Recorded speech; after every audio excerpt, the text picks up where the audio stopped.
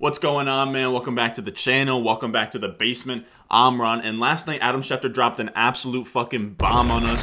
The Rams and the Lions swapped QBs, and I knew I had to get the camera on, get everything recording in the morning, get you guys a hot new video to come out. I want to give my thoughts on the Matthew Stafford trade, what this means for fantasy football, and what it means for the Deshaun Watson trade value for all my Jets fans out there, for all my Dolphins fans out there. So we'll talk a little bit of that at the end of the video. Now, before I get into all of that, make sure you go down below and subscribe.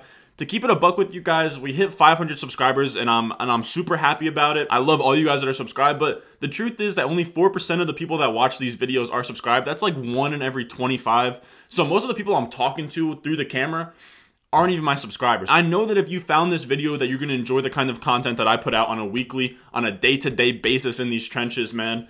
Now, before I ramble on anymore, let's go. Raising my hair at my city on lock, and there ain't no time to take it off. Underrated straight out of college, just call me Jared Goff, and now's the time you hate and call me a bust for my 10th. Let's talk about my thoughts on this trade. So straight up, when we look at the deal itself, so the Rams get Matthew Stafford and they give up their 2021 third round pick, which I think was the 89th overall, their 2022 first, their 2023 first, and Jared Goff. And that seems like a lot, and I'm honestly seeing a lot of buzz that the Rams got fleeced, you know. Stafford's not too much of an improvement from Goff. They just gave up their whole future, but it's kind of even for me. I think that this is just where both teams are at in the stage of their teams, their franchises. And the Rams knew internally, like, McVay numerous times hasn't committed to the idea that Goff is the quarterback of the future. When you know that your quarterback isn't the one for the future, the one that's going to win the Super Bowl, when you close your eyes and you just can't see that boy with the confetti coming down, at that point, right now in 2021, you have two options when that happens.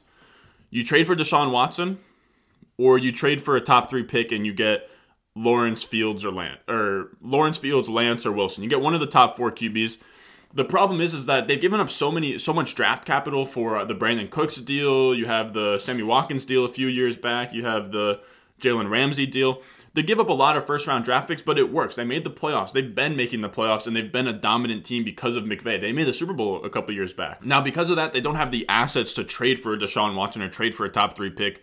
In order to make that move, if 2 firsts, a third, and Goff is what it costed to get Stafford, if they wanted Deshaun Watson or a top 3 pick, they have to give up all that, McVay's firstborn, Aaron Donald's kids, just to get the deal started, just to get the ball rolling. It would be so much that it would be crippling to their franchise. So I think that the way that they went is fine. And another option on top of that is they could have gone for Darnold, a guy like Darnold, but it's clear that he's a project. The Rams have a strict championship window. They have Jalen Ramsey, they have Aaron Donald, and they only have those guys in their prime for so long. I think Ramsey has a much longer prime ahead of him, but Aaron Donald, and those contracts are going to catch up with them over the time. They only have so many years to win now. I think it's really over the next 1 to 3 years. So you get a quarterback like Stafford, who's going to play at a high level. He's a guy that's a borderline elite quarterback in the NFL in real life, not so much in fantasy, but in real life. And you have to also remember, McVay gets the most of his quarterbacks. He is almost a puppet master. He was with Goff. He's in the headset. He's breaking down the defenses for Goff. He's pretty much just holding on to Goff's little hand and guiding him through defenses. And if he can do that with Goff, a guy that I think is honestly, if we're being completely honest, in a vacuum, no McVay, he's probably a slight upgrade to a guy like Mitchell Trubisky. I think he's in that same tier as a Mitch Trubisky. So you get Matthew Stafford and you get him in a McVay offense. You get McVay in his headset. I think that he's going to do some sick things in that offense. And I think that this is the only move that made sense. Like I said, they would have to give up so much more. And I think that this gives them some flexibility too, because now they're gonna go all in on these next 1 to 3 years. And if it doesn't work out, you have to remember, yes, they mortgage their futures. They don't have a first-round pick until 2024, but they also exchange their future for talent that they could also always offload. If, let's say, they do the Matthew Stafford thing, it doesn't work out. Now they have Matthew Stafford. They have their wide receivers in Kupp and Woods. They also have guys like Cam Akers. They have guys like Aaron Donald, Jalen Ramsey. They can all trade, and they could easily get a few packages done where they say, okay, this is not going to work. We have to just get back to the drawing board, reset it. They could easily have 4 firsts in 2023, 2024, and offload an Aaron Donald to Jalen Ramsey for 2 firsts each. They can always change that back for currency, unless Aaron Donald or something like that was to get a career-ending injury or something like that. One more angle I like to look at from this trade is it seems like McVay isn't comfortable with Goff in those prime time moments. He's not the guy that you want to lead down your offense with 2 minutes to go. And that's what Stafford's great at. He has 38 game-winning drives in 165 games, which is like 23% of the time, which is crazy. 23% of his games. So almost one in every 4 of his games for the Lions, he's leading a game-winning drive. For Goff, it's only 11.5%. He only has 8 game-winning drives in 69 career games. You can say that the Rams have been better over this time, so maybe they're not behind in as many games. They don't have to do as many fourth quarter comebacks. But I think that you can kind of rationalize that away when you remember that his first year was awful, and he hasn't been to the playoffs in every single year that he's been in the league. Now, when we switch to the Detroit side of the deal, I like this move for Detroit a lot. This is why I say I think that this is a win for both teams. The Detroit Lions have plenty of flexibility. They're clearly in a rebuild, and now they have 5 firsts over the next 3 years.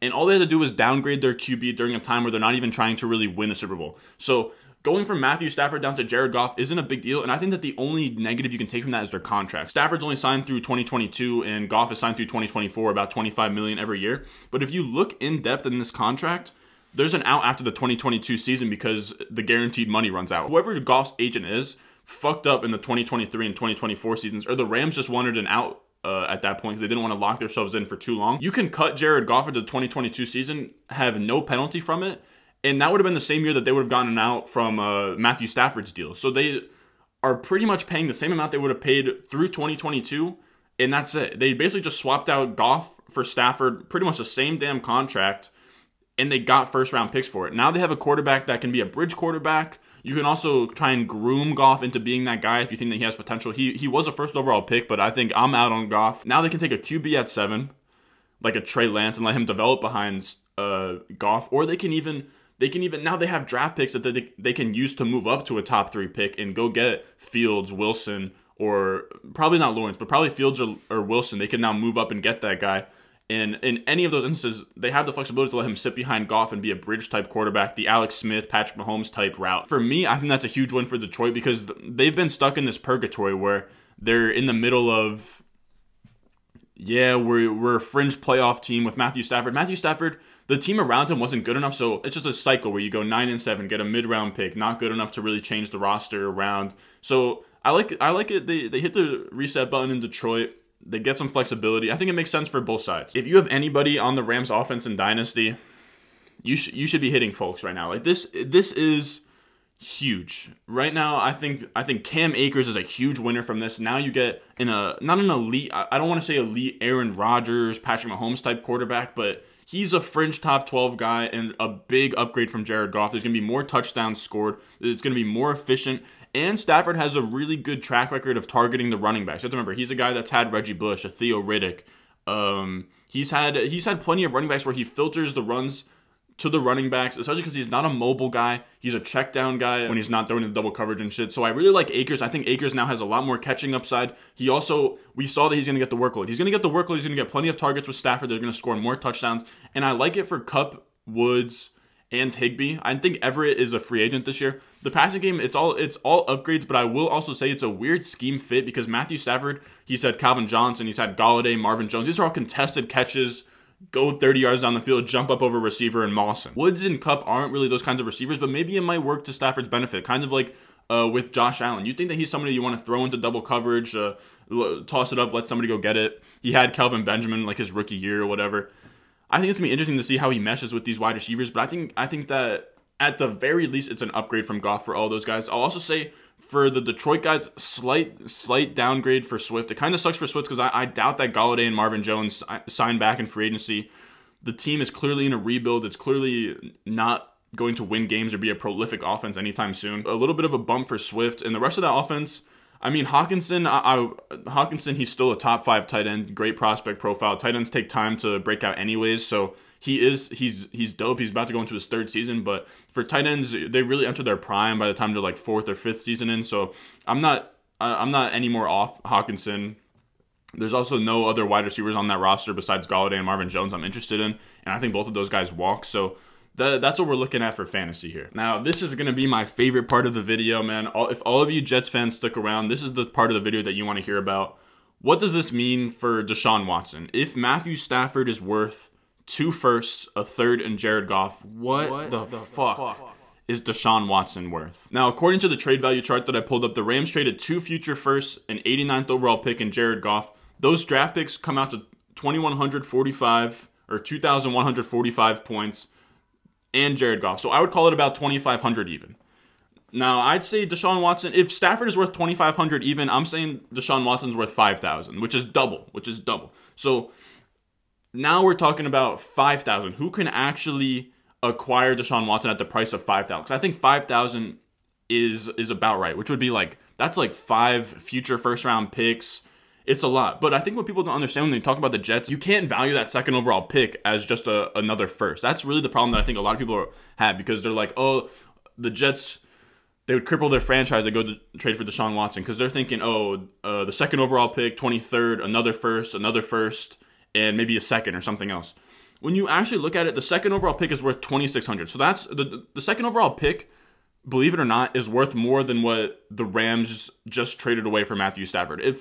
If a team came to the Jets with that, if the Rams came to the Jets with Goff, 2 firsts and a third for the second overall pick, it wouldn't be enough. They'd have to add in more. Now, the second overall pick is 2,600. So I think what we're looking at for that 5,000 range, if the Jets fans want him, which obviously I'm a Jets fan, I want him, and I think this is a reasonable trade. We give up the second overall pick, which is 2,600. We give up a 2022 first, which is 1,000, a 2022 second, and a 2023 first. So we get the 2021 first, the second overall is 2,600, then 1,000 for the 2022 first, which is 3,600, 1,000 for the 2023 first, which is 4,600, the 2022 second, which I believe, what's that, like 420, and then we add in a John Franklin's Meyer or Bryce Hall, and that's probably what we're looking at for Deshaun Watson. And I think that when we look at that on paper, I think a lot of people would be hesitant to want to give up that much.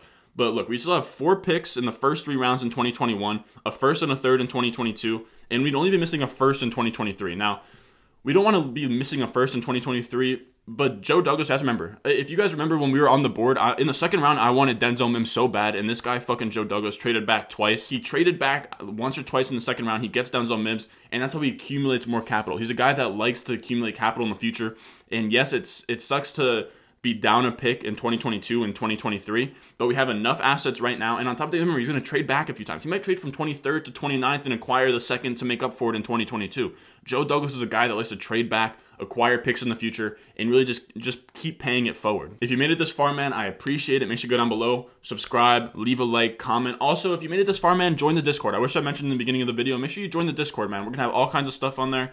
We're going to be dropping links to mock draft, links to March Madness brackets. I'm going to have my rookie rankings, my dynasty rankings, my Superflex dynasty rankings. All that's going to be in the Discord in extremely soon. Once we hit 15 members, we're at 14 right now. Once we hit 15 members, I'm moving a lot of the premium stuff that's on the Discord to Patreon. Everybody that gets it on the Discord first is going to get free access to the Patreon, but on the Patreon, that's going to be where the rankings are. All of that stuff is on. So make sure you go down below, you join the Discord, you get in there quick.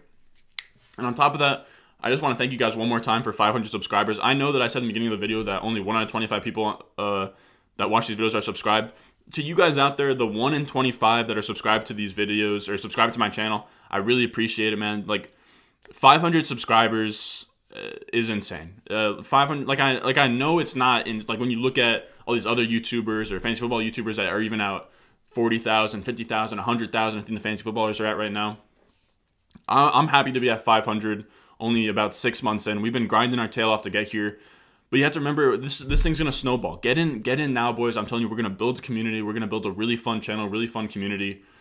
And I think this is going to be a different sports channel than what YouTube is used to seeing. And I think that we're really going to build something big here, man. And I'm being super truthful when I say that. I think we're going to build something really big here. So if you've been here and you've been along the ride, man, I really appreciate it. As always, you can find me on Twitter at @RonStewart_. And I'll see you guys in the next one. Move on, make his heart stopping greater. Show on turf if it were tile. You would be mopping, hear the snap. Take a step back, spiral, and watch it fly. Hometown hero, gonna be known till the day I die. Daddy forced a path, and I knew I had to take it somewhere. Cali kid and golden bed to match the sun rays in my hair. Had my city on lock, and there ain't no time to take it off. Underrated, straight out of college. Just call me Jared Goff, and now's the time you hate and call me a bust for my 10th game. Was raised to keep position and raised to stay on my grind and hustle. Last thing I'll end up groveling for a chance. Jamarcus Russell caught that shit like